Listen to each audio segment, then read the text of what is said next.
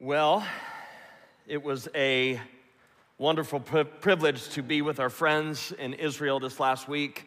A handful of us, a couple pastors from this area and some others from around the country were able to go and visit. And, you know, just to answer the question, why is it important for the church in America to pay attention to what's happening and unfolding in Israel?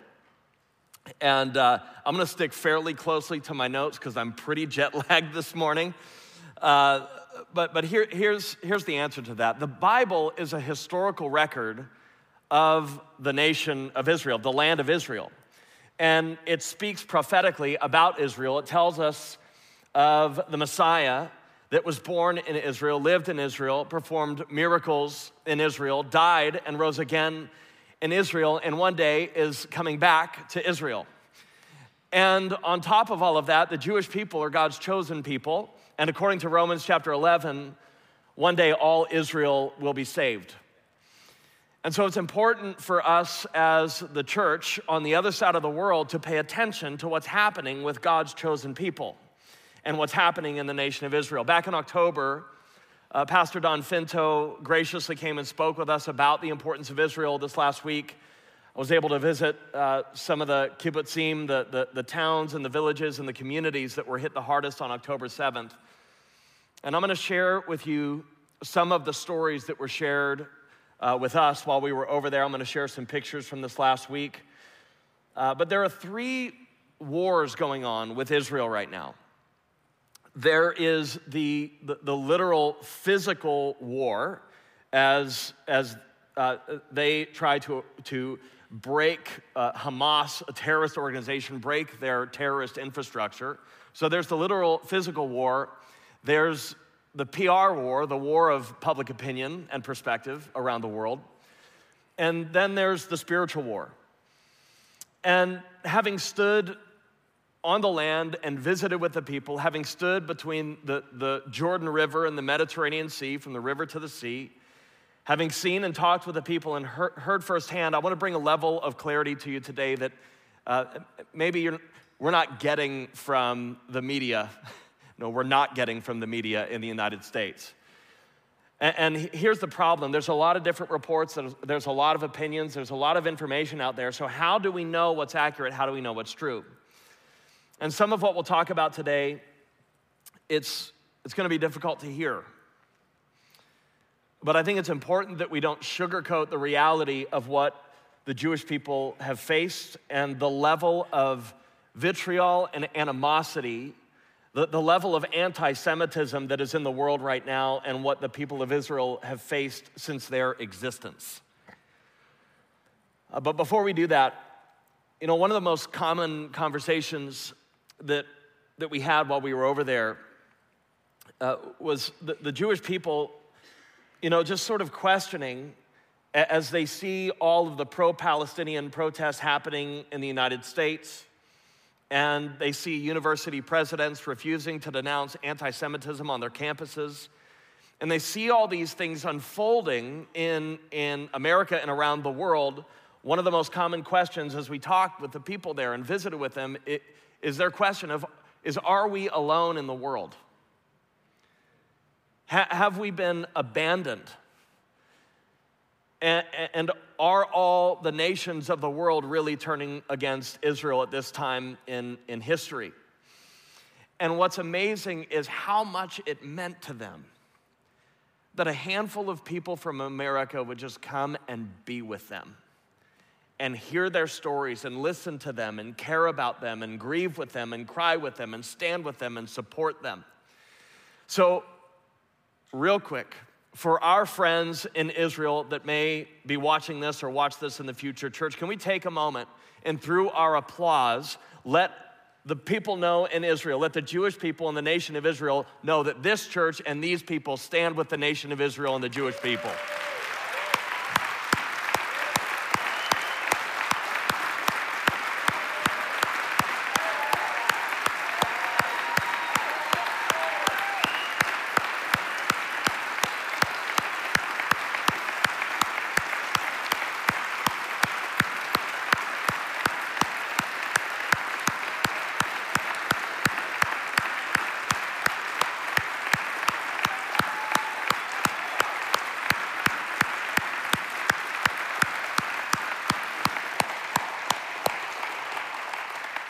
To our friends, we want you to know that you're not alone.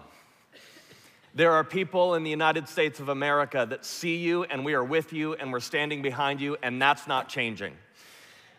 And even though you don't see this reported in the media, what's interesting is there are sensible Palestinians out there that stand in opposition to Hamas and believe in Israel's right to exist.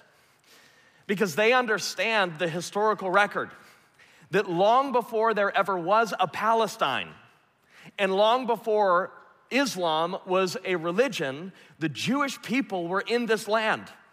That they understand the historical record, that the Jewish people have a right to exist and a right to this land. So not only do we stand with Israel, we stand with those Palestinians who stand with Israel and believe in Israel's right to exist.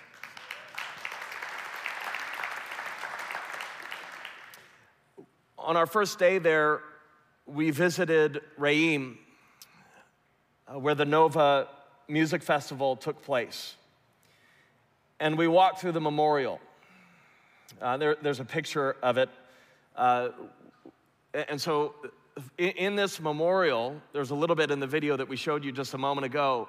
There are pictures of all of the faces of the Jewish people and even the Arab people that were slaughtered the morning of October 7th.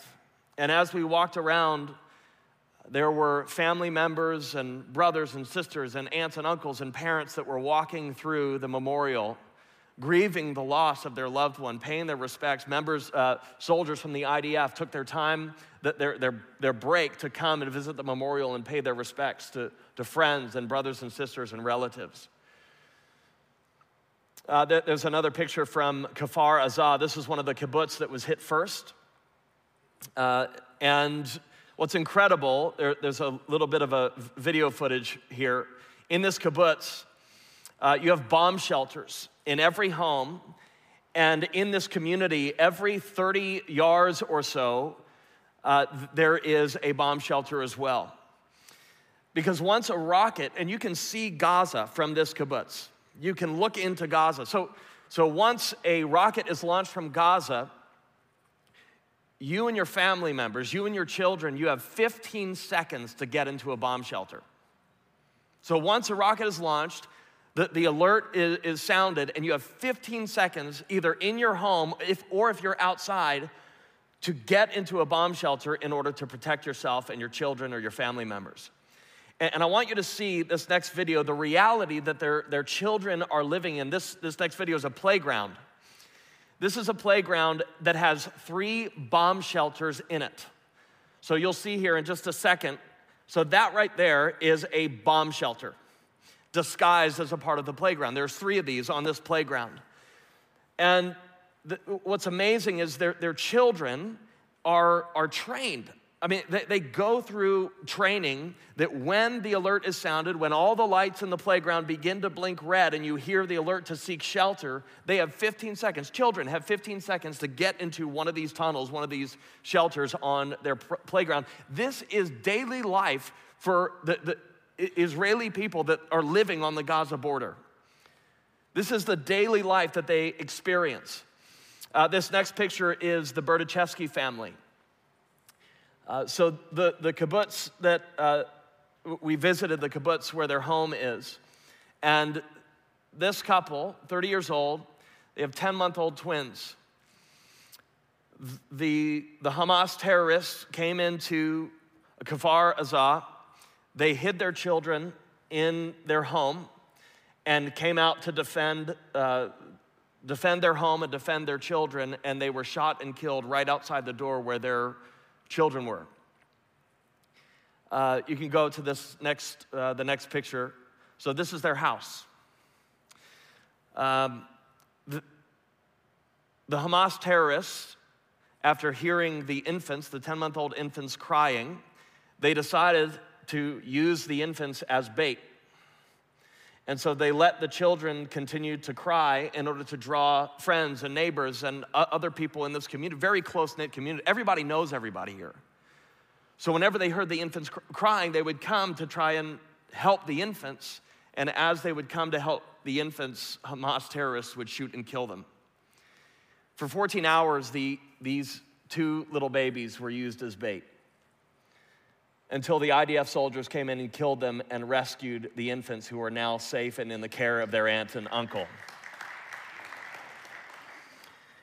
In this village, 950 people lived in this kibbutz. 300 terrorists came into this village. 950 people lived there. 300 terrorists came in, brutally and savagely killed 64 people, kidnapped 18, 4 of which are still in captivity. This next picture is of a family of 5 that was killed from Nir Oz. This is the Kadem Simon Tov family. They were all brutally murdered in their home. Mom, dad, 5-year-old twin girls, and a 2-year-old son. This next picture is the Bibas family. They're famous in Israel. Sherry, Kafir, and Ariel. Sherry's the mom. Kafir and Ariel were the children, and their father, Yarden. They were taken by Hamas. That next picture there is from a video of Hamas coming in and ripping the mother and children away from Yarden, the husband and father, and taking them into captivity. The youngest has been without formula for 100+ days. Kiefer just turned 1 while in captivity with Hamas. And I mean, you can see the terror on her face. You can see what's happening here. And what we need to understand is, and the reason why I'm sharing this with you, is because the media would love for you to believe that this is military against military, that this is just war. This is not war. This is terror. See, Hamas isn't targeting IDF soldiers. They are targeting civilians and children to enact terror to the people of Israel. I mean, I could tell you, I'm not going to, but I could tell you story after story of the most horrendous things you could possibly imagine. If you multiply it by 100, you might be in the ballpark of what some of these families went through. So this isn't military against military. The barrage of artillery from Gaza into Israel is not about attacking IDF soldiers. This is about targeting children, families, and civilians in order to enact terror. Standing in these places and talking with neighbors and friends, I was struck by several realities. Number one is the horror of what these people had to go through. And I was also struck by the resilience of the Jewish people. They refuse to be victims. They refuse to be victims. You know, since their existence, there has been a satanic agenda to eliminate God's chosen people off of the face of the earth. And just a cursory rundown, this isn't everything, this isn't comprehensive, but a cursory rundown of efforts to eradicate the Jewish people. In 475 BC, Haman organizes the extermination of all Jews in the book of Esther. 63 BC, 12,000 Jews are killed. Many more flee their land as the result of Pompey's conquest.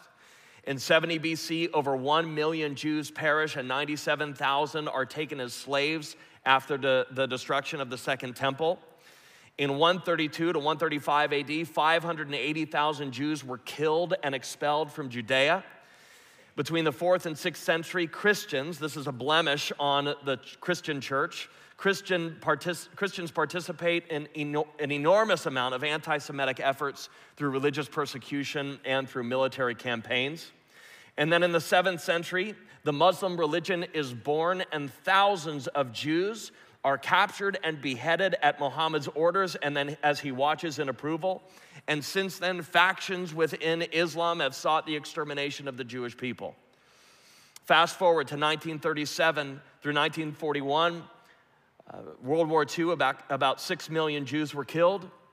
And then on May 14th, 1948, Israel is recognized as a nation again by the world and has been geographically surrounded on all sides by countries and terrorist cells whose sole purpose is to kill all Jews and wipe their nation off of the face of the earth. And yet, the people of Israel still stand and they are still here. It's amazing. And what I love about the promises of God is God says that according to Romans 11, verse 26, all Israel will be saved one day. Why? Because the gifts and the calling of God are irrevocable. That's Romans 11, 29. So God calls Israel, he chooses Israel, and one day all Israel will be saved because the calling of God is irrevocable. And so many of the people that we talked to last week, it's just amazing how committed these people are in the midst of everything that they've endured as a race, as a nation. After everything that they've endured, they are still so unbelievably committed to life and building up. They're not about retaliation. They're not about death. They're not about destruction. Listen, if Israel wanted to commit genocide in Gaza, they could do it in 4 hours and it would be over. But instead, they are so committed to preserving life that they are going in like a surgical knife instead of a hammer. They're coming in and they're doing their absolute best to preserve the lives of the Palestinian people in Gaza. It's amazing. And the reality is this. If you just think about this is fact. If Israel laid down their weapons, they would cease to exist. If Hamas laid down their weapons, there would be peace. It really is that simple. Now, I want to answer this question. Why is Hamas so intent on destroying Israel? There's a lot of different reasons for this. Some people will say, well, Hamas was just fighting for justice for Palestinians in Gaza because of Israeli oppression. Some people will say, well, the Palestinians in Gaza have been suffering under horrific conditions because of Israel, conditions that Israel has created. And so really, when you think about it, Hamas, they are the heroes fighting for the Palestinians in Gaza. And having been there, having talked with the people, having stood on the border, I just want to say without question, Hamas attacking Israel on October 7th has absolutely nothing to do with the conditions in Gaza, and it has absolutely nothing to do with the people in Gaza. The Palestinian has nothing to do with it. Nothing. Absolutely nothing. If you think about, so Israel has participated since 2007, bringing billions of dollars of aid into the Gaza region. Billions of dollars to help the Palestinian people. And instead of Hamas taking that money and using it for the betterment of the region, they've been in power since 2007. They ran the president of the PLO, ran him into the West Bank and took over and brutally slaughtered any of the elected Palestinian officials at the time. So 2007, since then, Hamas has been in power, and instead of using the billions of dollars of humanitarian aid that has come into that region, not just from Israel, but from all around the world, instead of building up their economy and bettering the living conditions for their people, or building water desalination plants, or sewage systems, or cooperating with the PLO to bring electricity into the region, Hamas took all of that aid, those billions of dollars, all of that money, and instead of doing what was best for the Palestinian people, they built tunnel systems from which to enact terror upon Israel. They built tunnel systems that could help orchestrate and organize their terrorist efforts. And on top of that, they built for their own leaders palaces while their own Palestinian people suffered. Right? The most basic needs not being met. There was a humanitarian, it's true that there was a humanitarian crisis in Gaza, but it wasn't because of Israel, it was because of Hamas. It was because they wouldn't use the billions of dollars for the betterment of the people. Why? Because they couldn't care less about the Palestinians in Gaza. They do not care. That's why they build their tunnel systems underneath hospitals and residents. That's why they use their people as human shields. They do not care about the plight of the Palestinian people. They only care about killing Jews. They've said that that's their mission. See, Hamas doesn't care about Palestine or Palestinians. When the IDF, listen, when they warned the people in Gaza that they were coming into the northern part of Gaza to eliminate Hamas and to move to the southern region and exit Gaza to the south and move into Egypt, you know what Hamas did? Because they love their people so much? They forced 170,000 of their citizens in Gaza City to stay. They forced them to stay as a sign of solidarity with Hamas. Hamas forced them to stay, and now after civilians are killed in war, Hamas then points the finger at Israel and blames them for their deaths. See, you've heard of gaslighting. There's a phrase, it's called Gaza lighting. It's where you actually are the perpetrator of killing your own people, and then you point the finger at the victim of your terrorist attacks and blame them for the killing of your own people. There were Arabs at the Nova Music Festival, Palestinians at the Nova Music Festival on October 7th, and Hamas killed them too. They do not care about the Palestinian people because it's not about Gaza.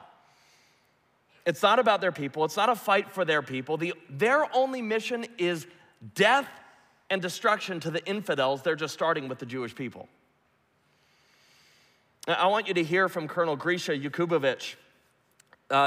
This man is incredible. For 30 years, he led the charge on cooperative efforts between Israelis and Palestinians. He is responsible for bringing millions and millions of dollars of aid to those living in Gaza, and he did his best to ensure that those millions of dollars actually went to the people in Gaza and not to Hamas. Let's take a look at this next video. Civilians from Gaza. And that's what actually, I don't even to share what I feel about it, because I had friends in Gaza. I did business with people from Gaza. I helped people in Gaza. You know what? I can say it now. During Protected Edge, it was my responsibility to arrange all the international aid to the people of Gaza under fire, and I did it successfully. I saved personally 5,000 Palestinians from Sajaiya neighborhood here. Okay? I did it. I want you to find one BDS supporter that saved lives in Gaza. One pro-Palestinian protester that saved lives in Gaza. I did it. And I'm the enemy. And what makes me even cry during the nights is that the same citizens, the same civilians that I was dedicated to improve their lives, they are the ones eventually that raped our daughters, that slaughtered our sons, that beheaded our kids. It's the people who molested bodies of innocent civilians. So can we say that all of them Hamas? No. But do they all support Hamas? It looks like. We will need minimum a generation, minimum, to educate the new generation to understand that future lies in peace and not in war and terror.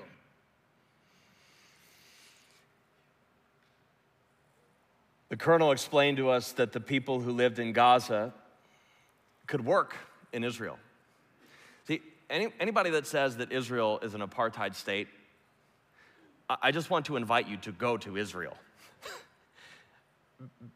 Because you have no clue what you're talking about. This is amazing to me. There's nowhere in Israel where a Palestinian cannot go. But there are places in Israel where Jews cannot go. And if you're a Jew living in Gaza, your life is in danger every single day. So if you want to talk about an apartheid state, let's talk about Gaza, not Israel.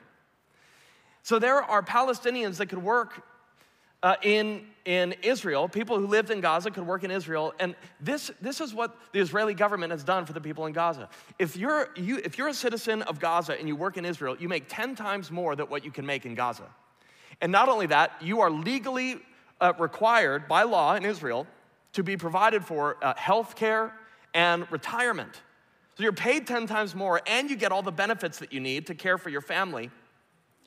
All this to say, Hamas doesn't care about the people in Gaza. This wasn't some heroic effort to liberate Gaza. That's why I mean, they say it themselves. All you have to do is have a little bit of intellectual integrity to acknowledge. Why did Hamas refer to the October 7th attack as the Al-Aqsa flood and not free Gaza or liberate Gaza?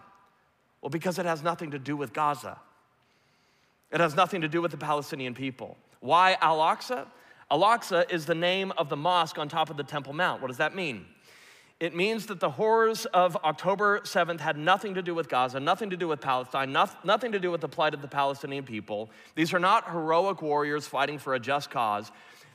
October 7th had everything to do with their vision for the world, a vision of death and destruction, where they will kill every infidel, and it just starts with the Jewish people. And they want to implement this vision from the Temple Mount. Why?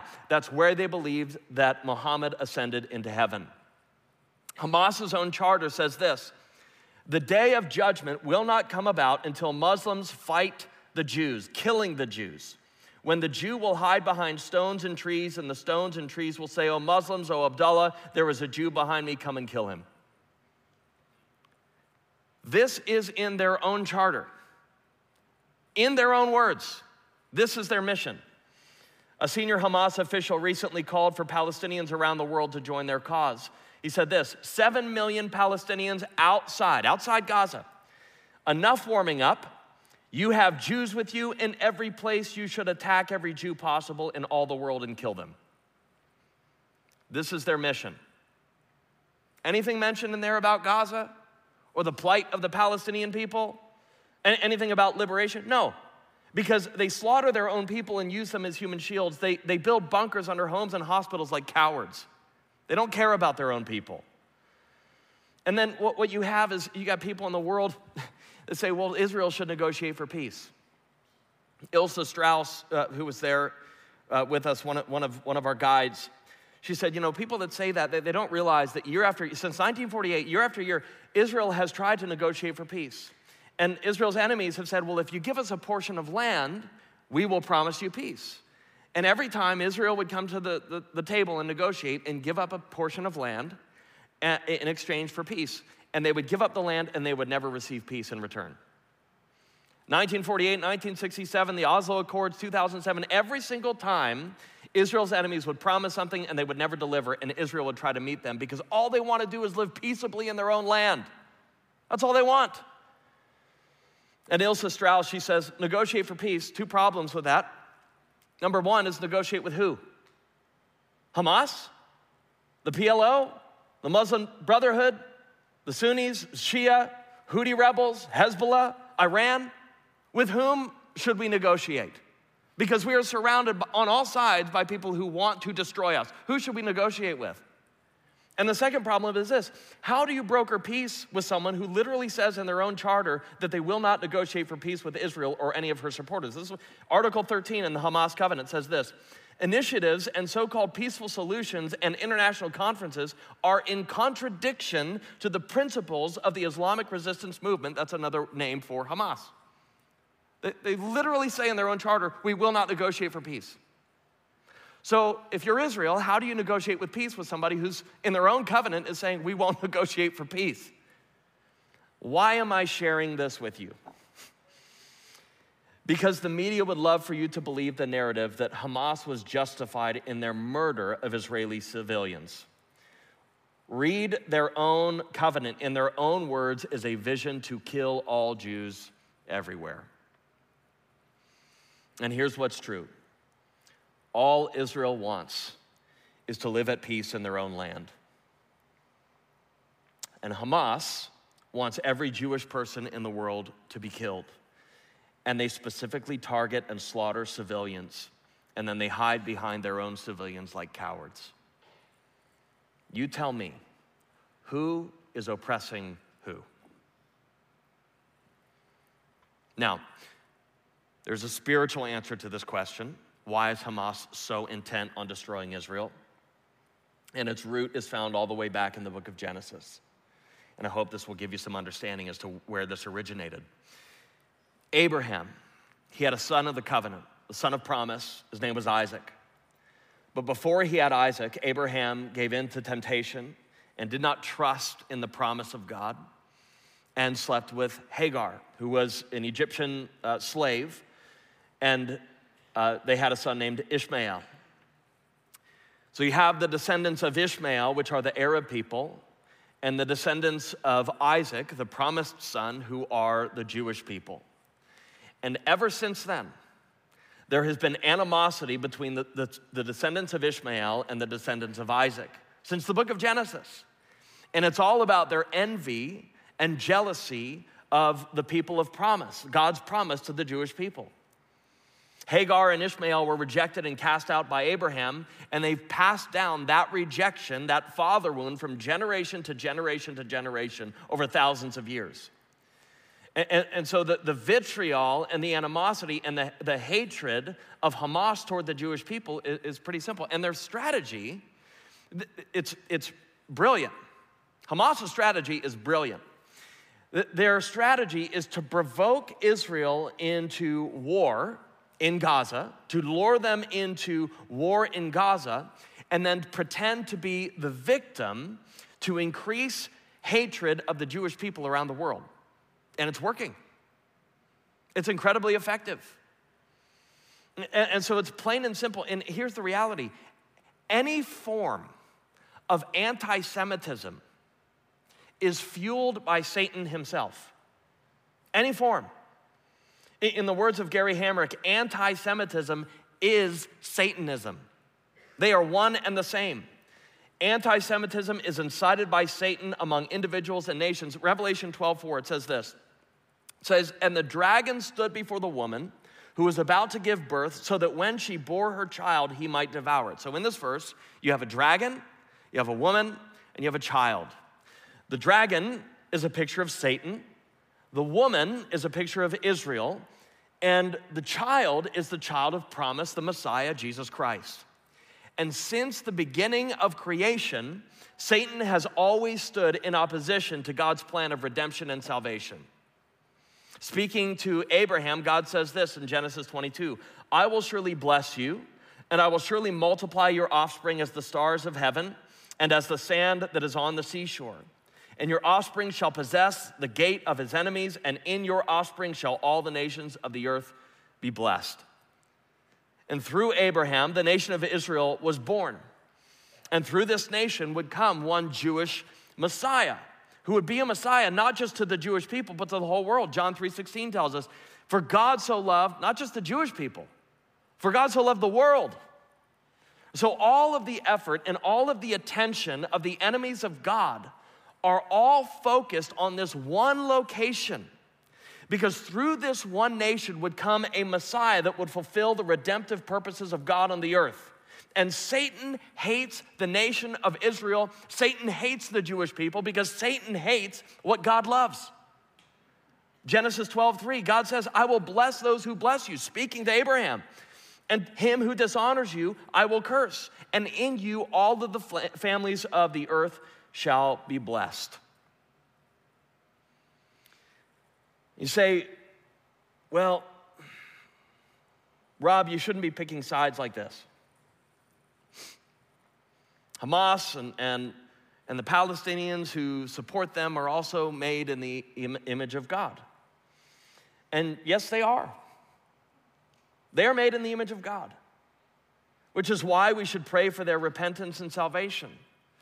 It's why I love hearing the stories of the Holy Spirit sweeping through some of the 52 Muslim states in the world.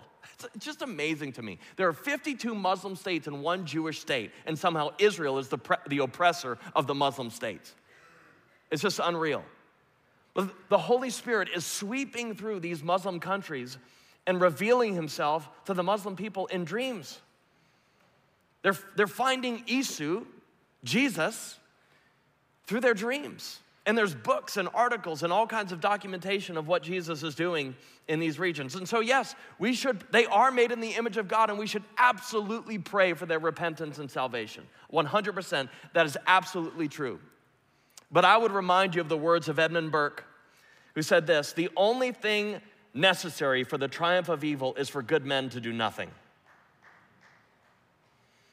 having been there, having seen firsthand and heard the stories and cried with the people and the family members who lost loved ones, having cried with the people of Israel, I refuse to be one that does nothing and says nothing. This is not only a political issue, this is a biblical issue. This is about two visions for the world, one of freedom and one of tyranny, one of life and one of death, one of peace and one of war. And church, we must choose a side. And this church, these people, we choose to stand with God's chosen people, the Jewish people, the nation of Israel, and we will not apologize for it.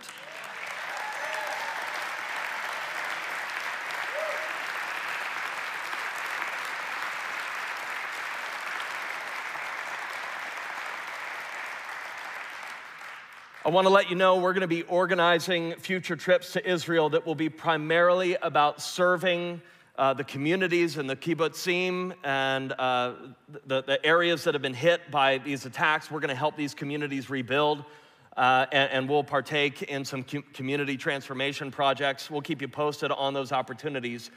But in the meantime, what can we do? We can pray.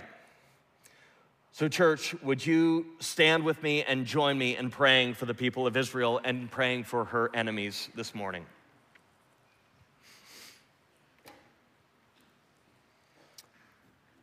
So Father, we come to you today in the name of Jesus. And God, we ask for the healing of the Jewish people and the nation of Israel. We ask for the healing and rebuilding of the communities that were destroyed on October 7th.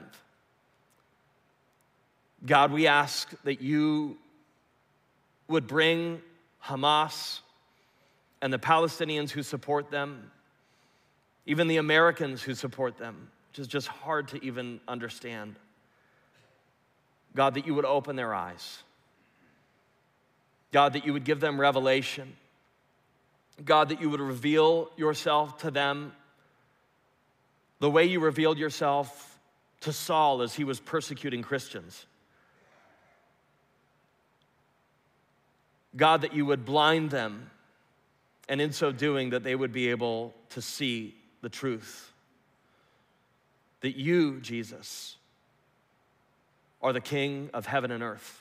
That you, Jesus, are the only one who is worthy of our worship and adoration. God, we pray that you would open the eyes of the Jewish people, that you are the Messiah, that you are the King of kings and Lord of lords. And God, as the church in America, God, would you help us to continually stand with the Jewish people, your chosen people, even when the whole world turns against Israel. God, we pray that your church would be faithful and stand with your people. God, we pray that you would comfort the grieving, those who have lost loved ones, friends and neighbors and brothers and sisters and nieces and nephews and children and parents and all those who were unjustly and brutally killed on October 7th. God, we pray that you would bring comfort and peace to them. God, that you would be near to the brokenhearted. And God, for all of the Palestinian civilians in Gaza, God, for their suffering under the rule and reign of the Hamas regime, God, we pray that you would comfort them as well. God, that you would bring them into the knowledge of the truth that you are the one true God. God, we pray for the soldiers in the IDF who are fighting to eradicate this satanic agenda, that you would protect them, give them guidance, guide their steps and their strategy to minimize civilian casualties. And God, we do pray in accordance with what you've written in your word. We pray for the peace of Jerusalem. God, we want to bless your people, Israel. And we stand with them today. We ask for your protection over them. We ask for their peace, their provision. God, we bless Israel today and we stand with them. Help us to not waver and help us to navigate the conversations and the PR war that's out there. Help us to correct the narrative wherever it's possible. God, help us to do our part in this war. God, we love you and we thank you that you are sovereign, you are good, you are in control, and your promises for the people of Israel are irrevocable.